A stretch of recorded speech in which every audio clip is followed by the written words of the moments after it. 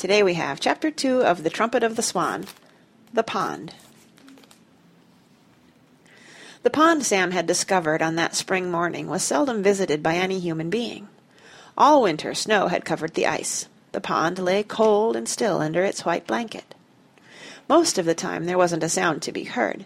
The frog was asleep, the chipmunk was asleep. Occasionally a jay would cry out, and sometimes at night the fox would bark, a high, rasping bark. Winter seemed to last forever. But one day a change came over the woods and the pond. Warm air, soft and kind, blew through the trees. The ice, which had softened during the night, began to melt. Patches of open water appeared. All the creatures that lived in the pond and in the woods were glad to feel the warmth. They heard and felt the breath of spring, and they stirred with new life and hope. There was a good new smell in the air, a smell of earth waking after its long sleep. The frog, buried in the mud at the bottom of the pond, knew that spring was here. The chickadee knew and was delighted. Almost everything delights a chickadee. The vixen, dozing in her den, knew she would soon have kits. Every creature knew that a better, easier time was at hand, warmer days, pleasanter nights. Trees were putting out green buds. The buds were swelling. Birds began arriving from the south. A pair of ducks flew in. The red-winged blackbird arrived and scouted the pond for nesting sites. A small sparrow with a white throat arrived and sang, "Oh, sweet Canada, Canada, Canada." And if you had been sitting by the pond on that first warm day of spring, suddenly, toward the end of the afternoon, you would have heard a stirring sound high above you in the air, a sound like the sound of trumpets. "Ko-ho! Ko-ho!" And if you had looked up, you would have seen, high overhead, two great white birds. They flew swiftly, their legs stretched out straight behind, their long white necks stretched out ahead, their powerful wings beating steady and strong. "Ko-ho! Ko-ho! Ko-ho!" A thrilling noise in the sky, the trumpeting of swans. When the birds spotted the pond, they began circling, looking the place over from the air. Then they glided down and came to rest in the water, folding their long wings neatly along their sides, and turning their heads this way and that, to study their new surroundings. They were trumpeter swans, pure white birds with black bills. They had liked the looks of the swampy pond, and had decided to make it their home for a while and raise a family. The two swans were tired from the long flight. They were glad to be down out of the sky. They paddled slowly about, and then began feeding, thrusting their necks into the shallow water, and pulling roots and plants from the bottom. Everything about the swans was white except their bills and their feet. These were black. They carried their heads high. The pond seemed a different place because of their arrival. For the next few days the swans rested. When they were hungry, they ate. When they were thirsty, which was a great deal of the time, they drank. On the 10th day the female began looking around to find a place to build her nest.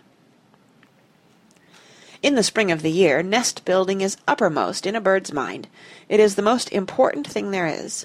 If she picks a good place, she stands a good chance of hatching her eggs and rearing her young. If she picks a poor place, she may fail to raise a family. The female swan knew this. She knew the decision she was making was extremely important.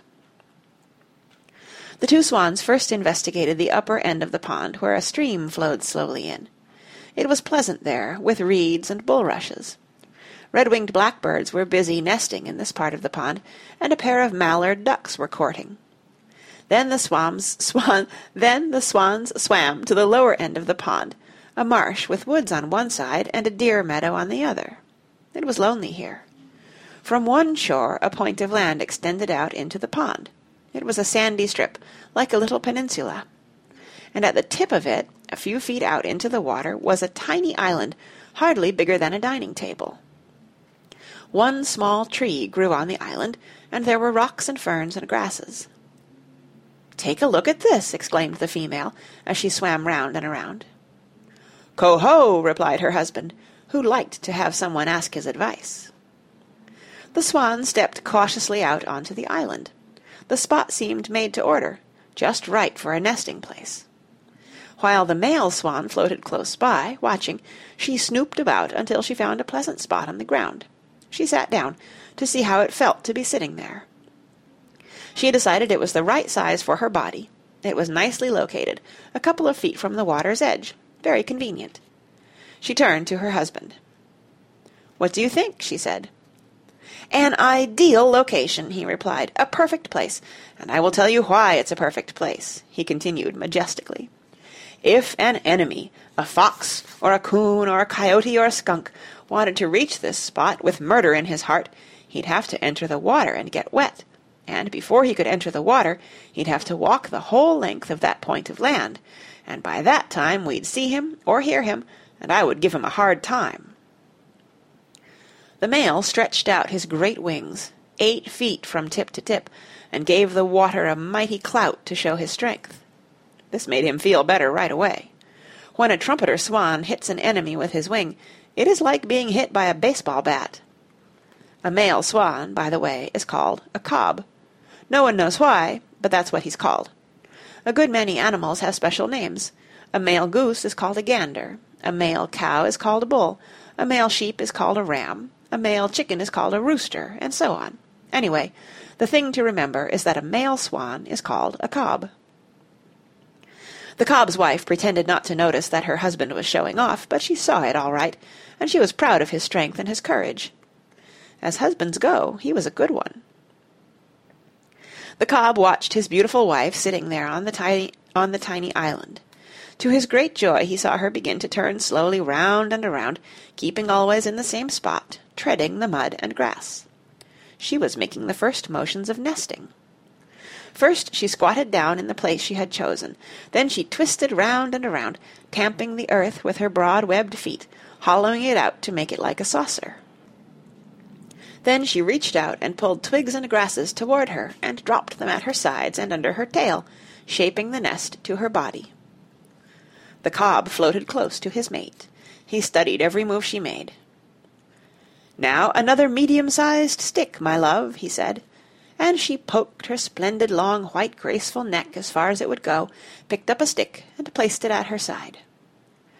"Now another bit of coarse grass," said the cob, with great dignity. The female reached for grasses, for moss, for twigs, anything that was handy. Slowly, carefully, she built up the nest until she was sitting on a big grassy mound. She worked at the task for a couple of hours, then knocked off for the day and slid into the pond again to take a drink and have lunch. "A fine start," said the cob as he gazed back at the nest. "A perfect beginning. I don't know how you manage it so cleverly." "It comes naturally," replied his wife. "There's a lot of work to it, but on the whole it is pleasant work." "Yes," said the cob, "and when you're done, you have something to show for your trouble. You have a swan's nest, 6 feet across. What other bird can say that?" "Well," said his wife, "maybe an eagle can say it." "Yes, but in that case it wouldn't be a swan's nest. It would be an eagle's nest, and it would be high up in some old dead tree somewhere, instead of right down near the water with all the conveniences that go with water." They both laughed at this. Then they began trumpeting and splashing, and scooping up water and throwing it on their backs, darting about as though they had suddenly gone crazy with delight. "Coho! Coho! Coho!" they cried. Every wild creature within a mile and a half of the pond heard the trumpeting of the swans. The fox heard, the raccoon heard, the skunk heard. One pair of ears heard that did not belong to a wild creature, but the swans did not know that. And that's the end of Chapter 2. See you next time.